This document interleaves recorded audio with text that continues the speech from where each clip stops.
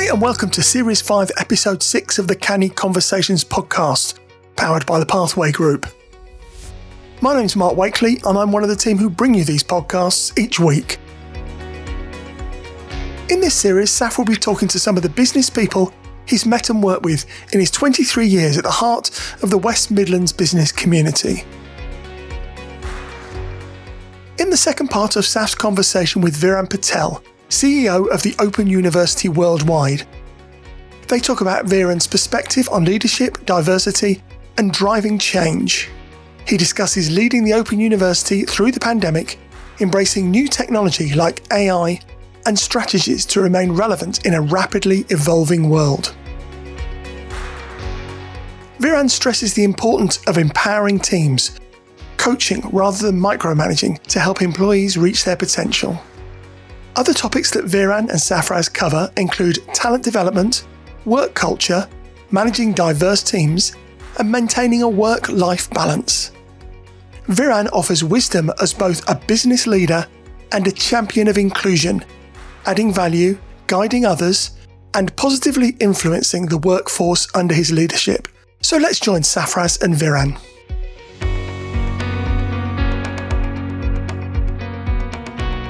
So when I type your name, Viren, into Google and the search engines and so forth, I see all these articles and thought leadership pieces, and they're very, very interesting.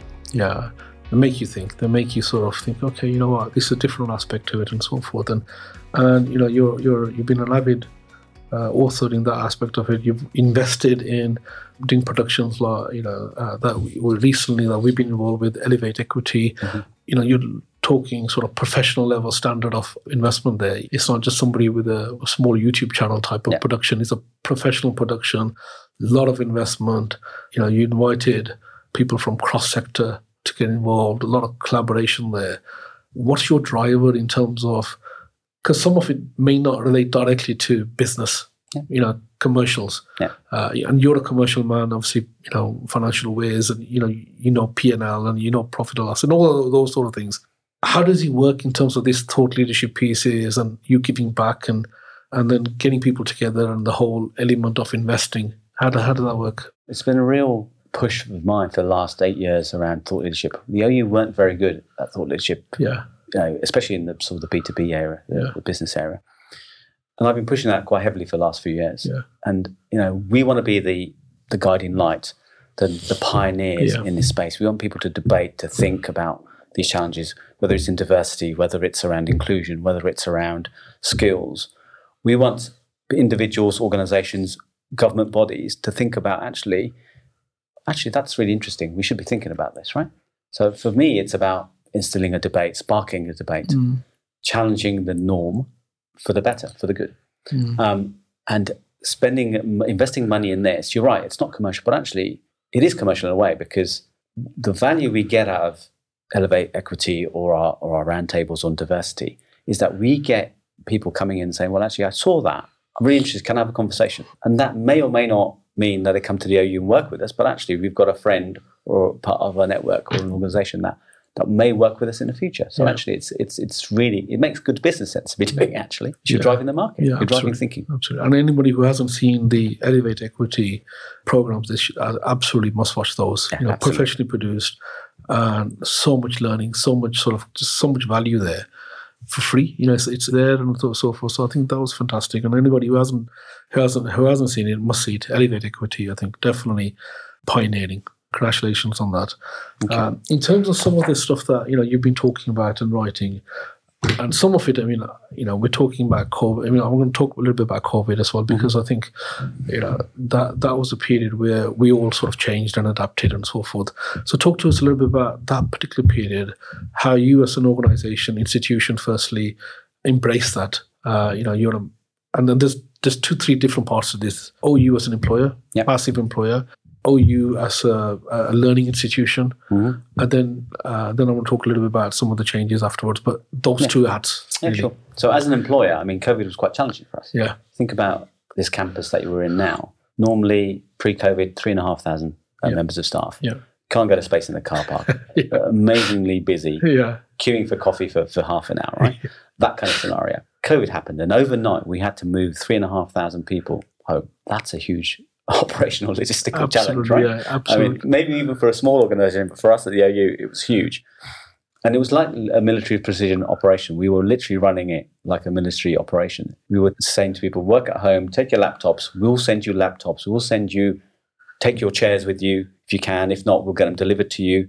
If you're working for your kitchen table and you want something better to work on, we bought cardboard desks and got them shipped. Oh, really? So, cardboard desks so they can work, that were fully fledged workstations.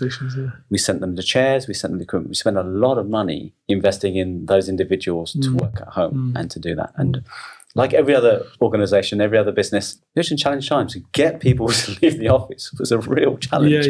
Getting them back in the office now is even more of a challenge, but that's a different story. But at that time, you had that, not just the technical side of getting them to work and be comfortable at home, but also the psychological side. People were then at home in their four walls of their house, not meeting anybody. That's a real challenge for an employer. So what we did in my team anyway, we had regular catch-ups. We had virtual all-hands days. We got the team to talk to everyone individually and get the managers to talk to the individuals so that they were being properly supported. And if they had challenges, take their time, take the time out. So if they have care and responsibility or looking after elderly parents, we said, look, don't worry about that. Take that time out. We know it's difficult. And the world of Zoom or Microsoft Teams means that you're working back to back. There is no gap. When you were in the office, you could walk to another meeting room, which gives you a bit of a break mentally. Or walk to the water cooler, get a coffee or whatever. Yeah, you can switch off for a moment, You can't when you're in back-to-back Teams meetings. So we went to that culture of having real hard, stressful meetings back-to-back, and you feel like you've done a week's work in a day. Your days are. So we started to say, well, actually, now, look, you need to put time between those meetings. You need to manage yourself better. Friday, don't have any meetings on Fridays. So we started to instill that kind of philosophy or that process in. And thankfully for us, it really did help. And just making sure that individual employees and our staff colleagues were supported well enough. And sometimes, in terms of your customers, the learners, how do you, was that a boom time? Was that a growth time? Was that, difficult? Amazing time during COVID. We saw this massive uplift in student learners coming to the OU because they had time. So a lot of people were sitting at home thinking, well, what do I do? I'm not working now because my work's I'm being furloughed. I've got 6 months or furlough redundancy or whatever. Actually, I can pick up some skills. So we saw a massive uptick from around 175,000 students to over 210,000 students over that COVID period, which was amazing for us. And that was the power of the OU coming to reality, really, saying, well, actually, if you have a bit of downtime, if you're being furloughed, don't sit around worrying, sitting there watching TV all day. Learn some skills, because actually when we come out of this the other end, and we will come out of this, you'll have hopefully a new set of skills that you can go to a new employer if your old employer doesn't want you anymore and develop a new career. We saw a huge uptake in that. We've now seen a market correction. So we've now seen that our numbers have tailed off and they're above where we were pre-COVID, but still not at the levels that we were in COVID times. Yeah, it wasn't definitely a usual time.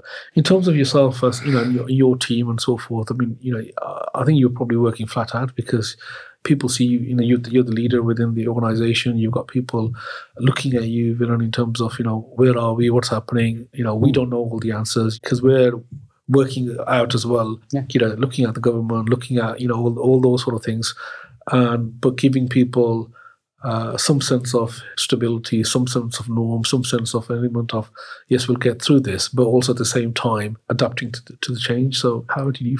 It was a really challenging time and very stressful for me and my leadership team, actually, because we were juggling a lot of things. Not only are we moving teams from an office environment to a home environment, managing their insecurities, managing their challenges, to managing what the business was doing and the organization was doing, we're growing. So you've got a double whammy. You've got, you need more people to do more work and we've got a demand, which is fantastic. But you've got people who actually have some insecurities or challenges.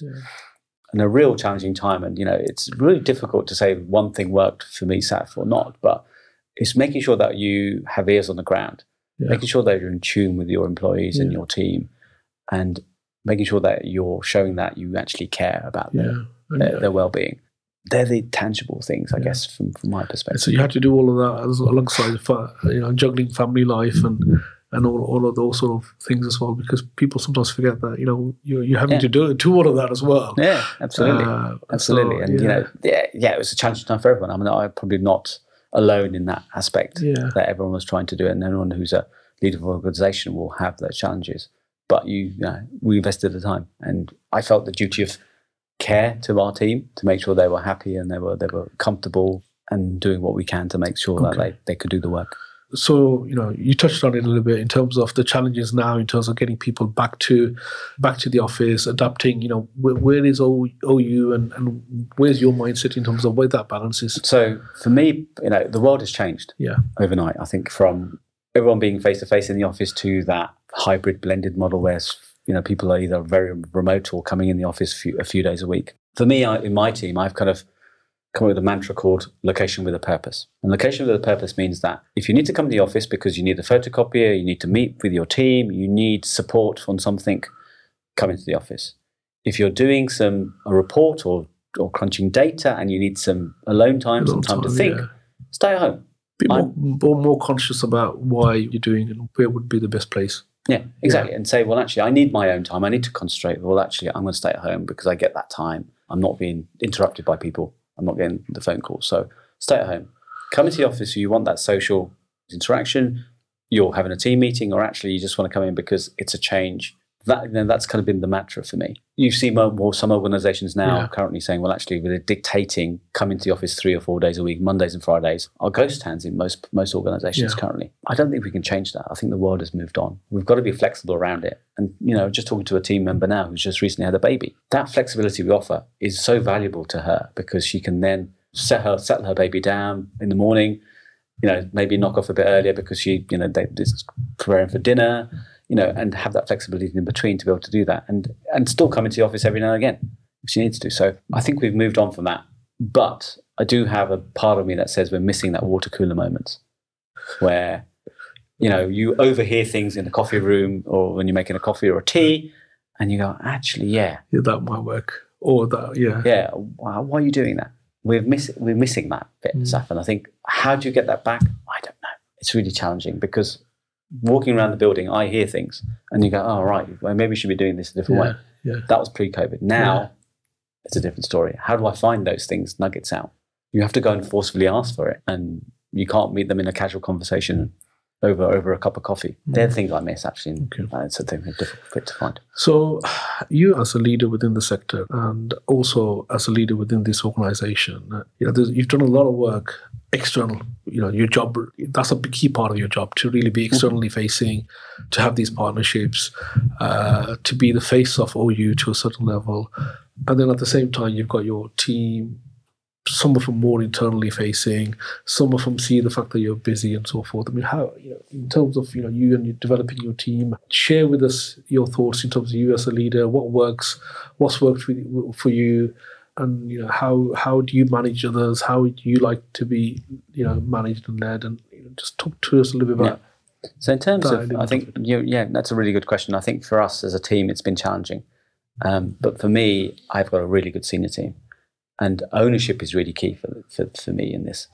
Letting them own what they're doing. So not being the manager that micromanages, being very delegatory in terms of showing them the problem. We need to fix this, or we need to do this. Go away and do it. Being there as a coach, as a mentor, as a supporter of challenges. And actually, if I'm honest, being the unblocker. When they come across a blocker, it's my job to unblock it, right? That's the kind of approach I have, because they then own it. And for me, people can make mistakes. We all make mistakes, right? But actually, that's how you learn. So if you don't make a mistake, you're not really learning, in my opinion. So allow them to make mistakes. Allow them to grow from that. And obviously, if they make the same mistake twice, you're going to be having a conversation, or maybe 3 times. You're going, well, really, you can't be doing this more often. But for me, it's about ownership, accountability, and giving them the ability to drive to the solution in their way, and just being that supporting mechanism around it. That frees me up to do what I need to do, which is the wider piece, but gives the team the responsibility and the independence to drive forward in what they need to do. So in terms of, if you're recruiting, I mean, we talk about unconscious bias and we talk about some of the things, some of the suggestions that you're doing. Is there change taking place within OU in terms of your own, you're a large employer, continuously recruiting. Have you been able to sort of penetrate those sort of ideas within the university, and how is that currently working for yourselves? Yeah, so we are trying to have this anonymous kind of application process. So as a first step in making sure there is no unconscious bias in terms of names and seeing their background, and also actually taking the education piece out of it. So we are now starting to ask them questions around, well, how would you answer this problem we've got? What's your solve to that? What's your view on this? What would you do with regards to this situation? Yeah. So seeing it slightly different rather than focusing on the CV. And then at that point, when we've seen something that we like, we go, actually, let's have a conversation with them first. Let's understand the individual before you then bring them to an interview. So have an informal conversation. So that's the kind of things that we're trying to instill. Is that easy to do, though, in terms of having conversations with people informally? If somebody knocked on your door and said, Viren, I'm interested in working, can I have a conversation with yourself? Yeah. I'm happy to do that. I'm always happy. My door is always open to my guys to say, well, actually, come and have a chat to me about things. And I'm always willing to do that. Time is limited for everyone. But actually, if you're serious about this, everyone's got to make time. It's not just my time, but actually, it doesn't have to be me all the time. It can be my senior leaders. It can be managers further down the line. They can all be part of that journey for just being able to have that 5-10 minute conversation about it. And you get a feel for that individual straight away, right? Yeah. And, as I say, first impressions last. And if you're impressed by that individual, you're going, actually, that person could be quite smart. We should take them forward. So, it's trying to have those individual conversations if you can prior to an interview, I think is. Okay. I mean, Viren, in terms of, you're, as I said, you're externally facing, you're involved with a number of organizations. You're a judge for business awards. You're talking to business leaders, small businesses, micro businesses. What are the issues that they're facing in your view at the moment that's sort of pressing? So, the major one now is cost of living, right? The fact that everything is more expensive, the cost of heat, light, production materials, supplies are expensive. So there is a financial challenge currently in that marketplace, and you can't forever be increasing your prices because sometimes the market's not going to be able to take it. Yeah. So there's around that. There's also a challenge around skills and getting the right skills for your organization. Every organization I talk to has a skills gap, whether it's in digital leadership, in nursing, where we work with lots of NHS trusts. There are gaps everywhere and not enough people to fill those gaps, or the right people. And that is a challenge for organizations for sure. And, what I've been saying to them is, you need to start growing your own. You have people in your team that can develop into those. Well, maybe that's where you start, and then you can start developing a process around it. So there's that. And finally, I think for them, there is this thing about sustainability and being able to make sure that we are on this planet for a lot longer than we currently could be. Yeah. And that is a challenge for organizations, not only from a view that they're impacted by it, but also from a view that actually they should be doing good. There was a big thing last year, particularly with COP26. We were all talking about it in terms of the organizations and so forth, and it was big news. Do you feel that SME micro businesses can relate to some of the issues that large organizations and corporates are talking about? I think they can, because those new customers of theirs, the younger generation, are very, very passionate about this. So actually, from my perspective, I see this as actually they need to do this. If they don't do this, they're not going to be in business for much longer, because those individuals will choose organizations that have that sustainable outlook on life. So I think they've got to get part of that. They've got to be on that journey, as with diversity, as with equity and everything else. But, those younger employees, those younger customers that are coming through are very focused on these things, these challenges, and they're at the top of their list. So it's part of the employer brand and making sure that, you appeal to your customers and potentially, people that you're going to be recruiting. Yeah, absolutely. So ignoring it, I'd say do that at your peril. Try and embrace it. Even in a little way, try and embrace what you can do. So if you're talking to a SME business owner, a business leader, and you talk about, say, diversity, and, you sell them diversity is positive, you need to have diversity of thought and so forth, and the productivity side of it. Is that something that, do you think SME businesses also relate to, or do you think it's just corporate speak and corporate language, and what's the commercials in your view? How do you convince somebody to say it's actually a good thing for you to consider?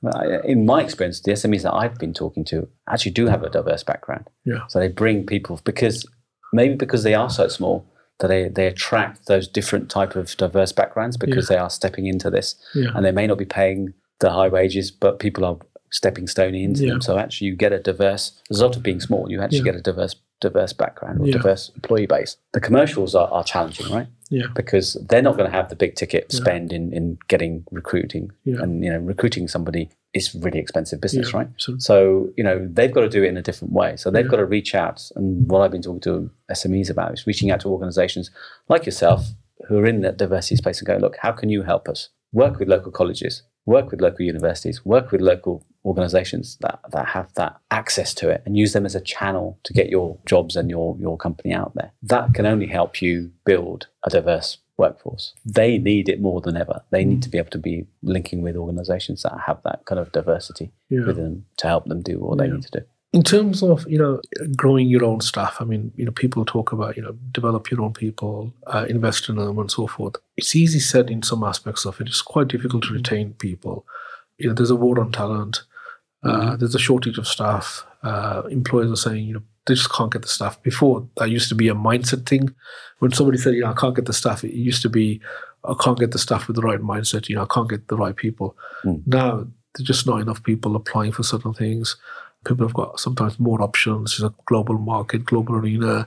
You're competing against, tech organizations. You mentioned your brother, he works in tech organizations.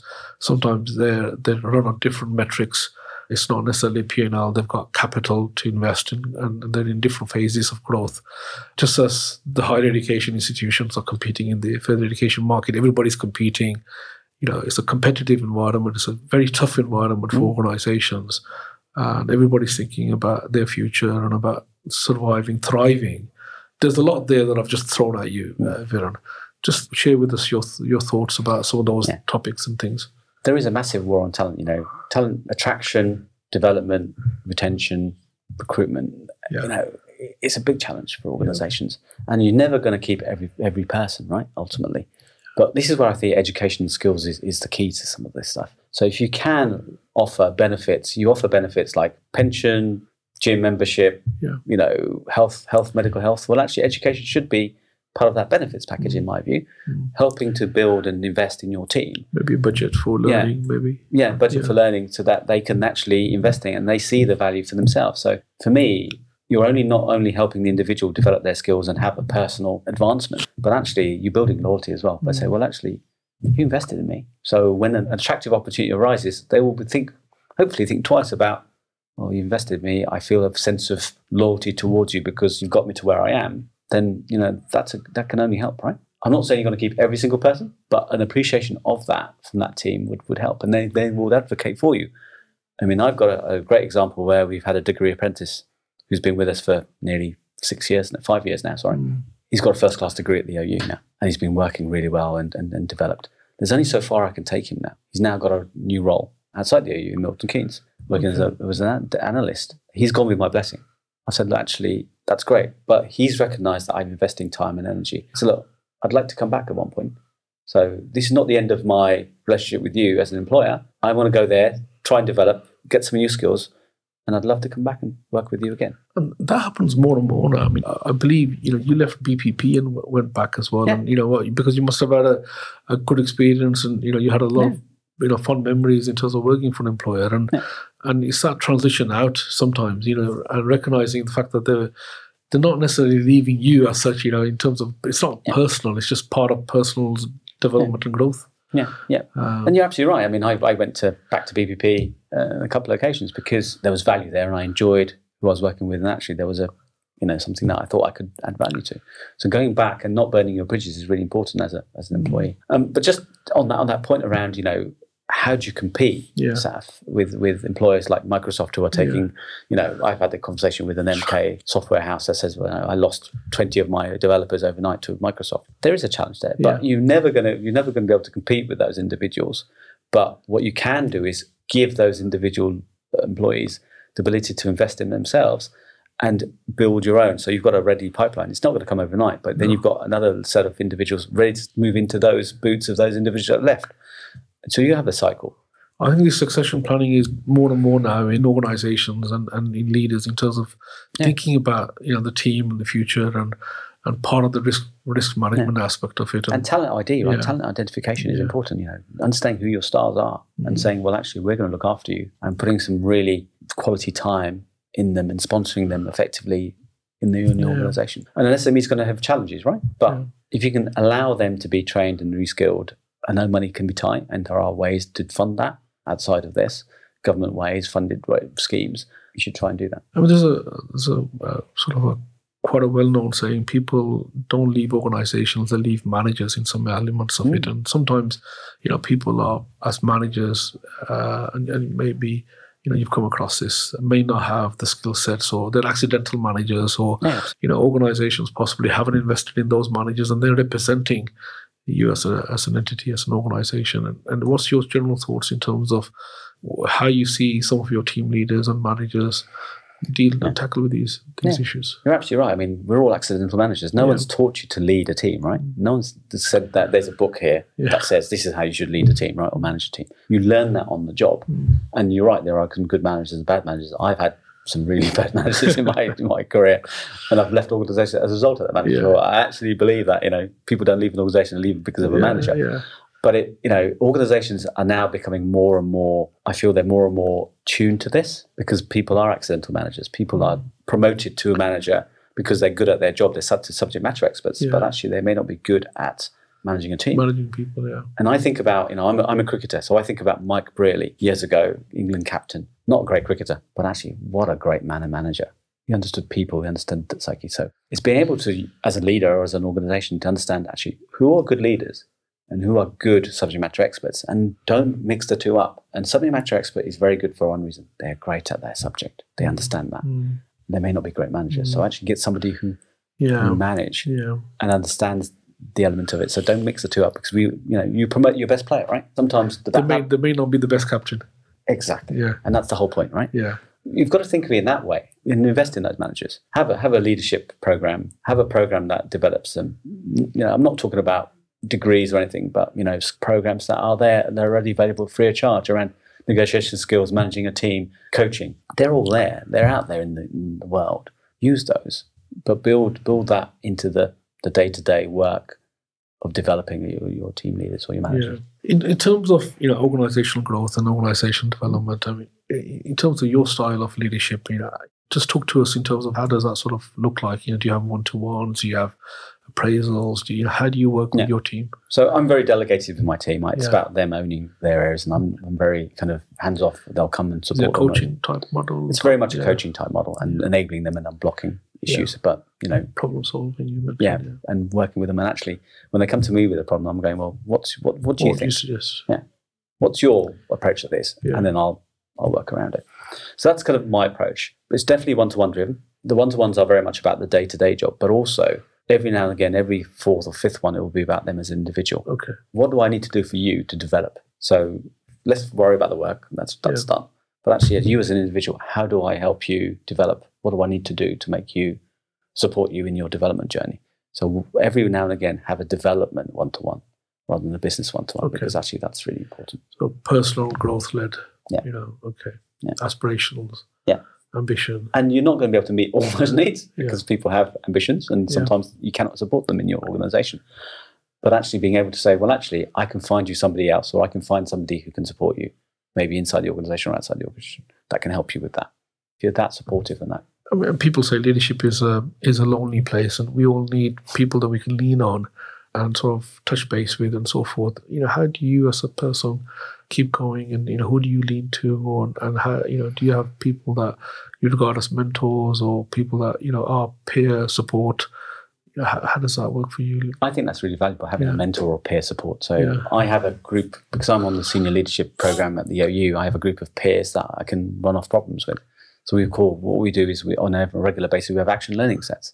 An action learning set is quite an interesting concept, where you'll chat to masters, where you replay a problem that you're having and ask the team or that peer group to give you their insight into how you'd fix it.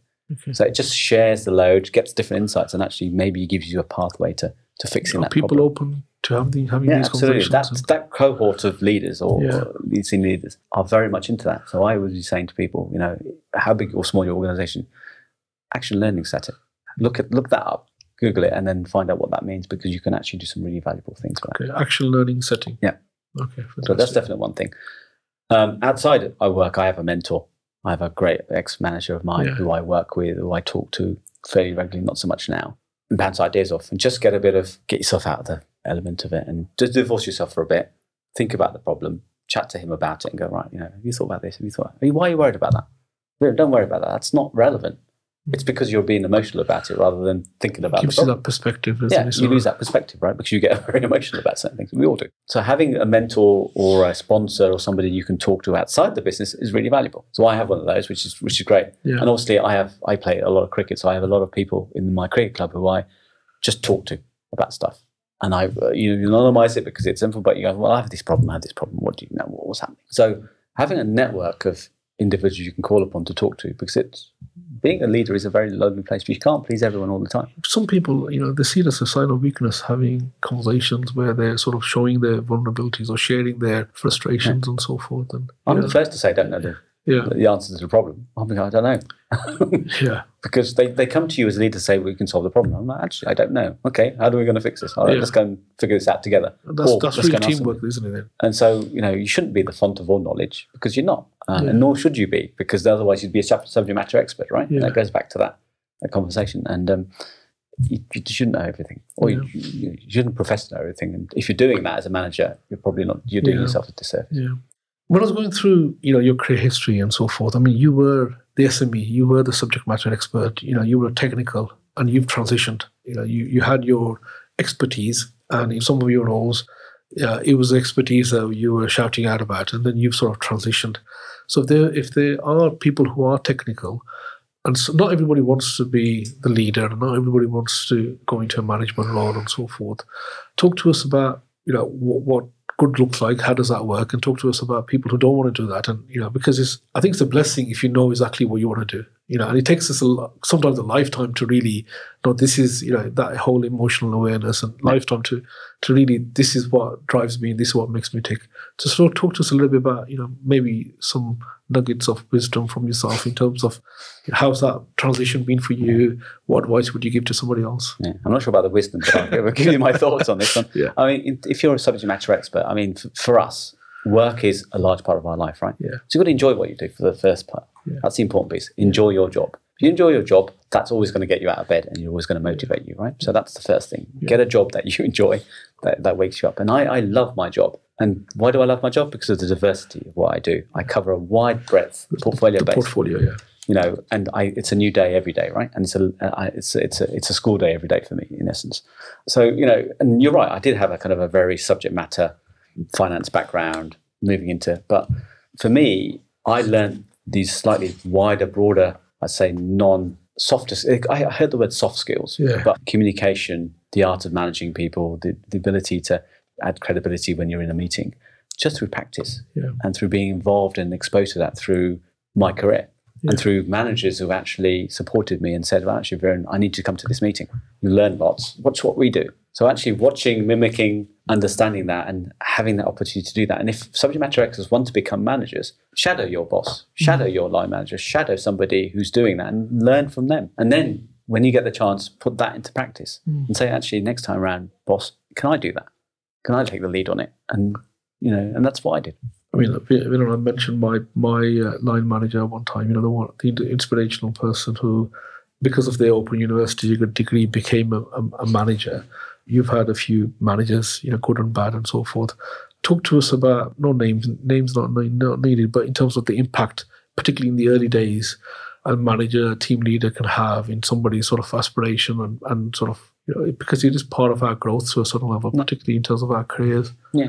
I mean, for me, it was really important to have a sponsor, somebody who, from a leadership point of view, knew what you did and actually showcased you as an individual and talked about you and said, look, Viren actually knows what he's doing. Let's bring him into the meeting. Yeah. Viren, what do you think about this? And can you take this to the next level? Can you do this? Can you do that? And that's what I really appreciated. That's the power of having a manager who understands you, understands where you're going and what your skills are. Brings and being you able to to the surface. sponsors you, right? And having a sponsor, I'd recommend anyone who can get a sponsor from their leadership team to sponsor somebody to sponsor them. And it's not about pally sponsorship. It's all about, well, actually, this is business sponsorship. This is about actually someone who they see the value in what you do and they bring you into conversations rather than excluding you. And that, if you can get that, that's really valuable from my personal perspective. And that's helped me. So I've had managers who've done that in the past. One who's been really, really is that something you adopt as well? And I do that as well. So I know a few individuals that I sponsor inadvertently. They don't realise that, but I'm pushing them their causes in other areas by saying, well, you need to talk to this person, you need to talk to this person, because they know what they're doing. And actually, by that you're doing in that way, you're subliminally giving them that progression or development without them even knowing it. So, Viren, in terms of the future and future aspirations for the organisation, we've discussed this. Definitely challenging times, a lot of opportunities there, a lot of discussion in terms of what's right, what fits in within the values of Open University, what works for yourselves. Topics of conversation, you talked about, again, the skills agenda, the international globalization of it. Talk to us a little bit about, in terms of Open University's sort of ambition for the future, and then, if we can, finish a little bit about your good self in terms of the things that are keeping you a little bit awake, or the things that are driving you personally, at work, but also a little bit about the bigger aspects of it, particularly in terms of diversity agenda which you lead on.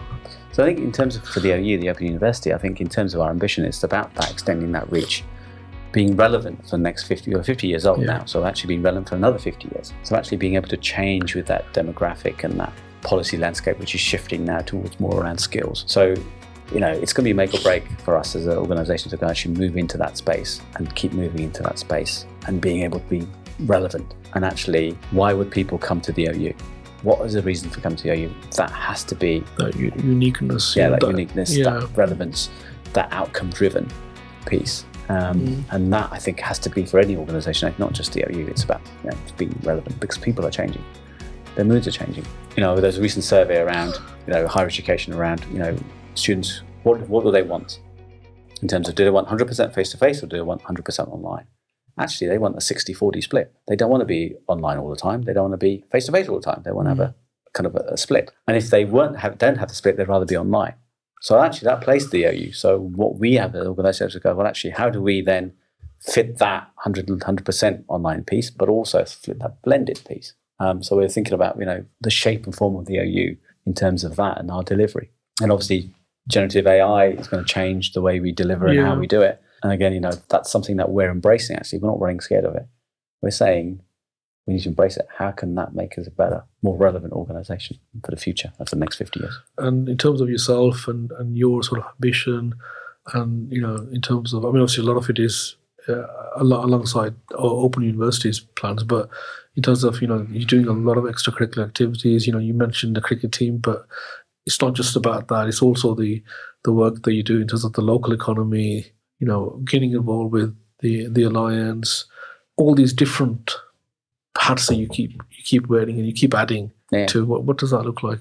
I think for me, if you think about fast forward 10 years maybe, and I'm kind of retiring, and I'd want to be, my vision is to be a kind of a non-exec director for some organisations. So carry on with the portfolio. But in a part-time capacity, but adding value. And if I can add value back to the community, that for me, what keeps me going. Because as soon as you're adding value, you can see the end outcome. You see an individual or a young learner developing and growing. I take a lot of pride from that.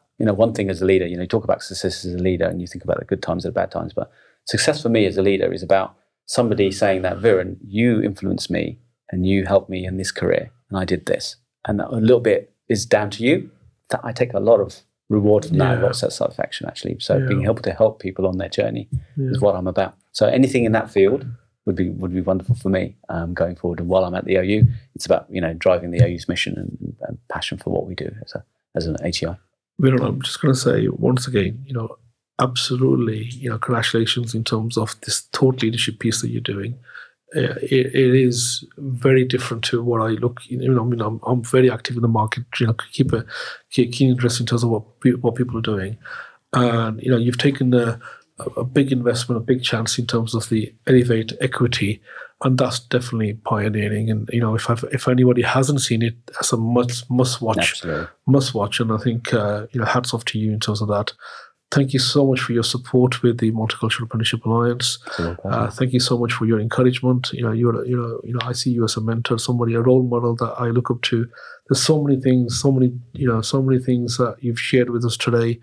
When Jag and I talk, about Open University and your involvement and your support. It's always with a lot of praise, a lot of positivity. Honestly, thank you so much for all your encouragement and support, and thank you for your time today. You're very welcome. Thank you, Viren. And the feeling was mutual. Thank you, Viren. Thank you. Thank you to Viren for his insight and knowledge into the workings of the Open University. If you don't want to miss any future episode of the Canny Conversations podcast, then don't forget to subscribe or follow us. And if you are new to the podcast, let me tell you there are already 63 other Canny Conversations podcast episodes out there. And you can listen back to all those past episodes by searching for Canny Conversations on your preferred podcast platform, or go to 1386audio.com/have a listen.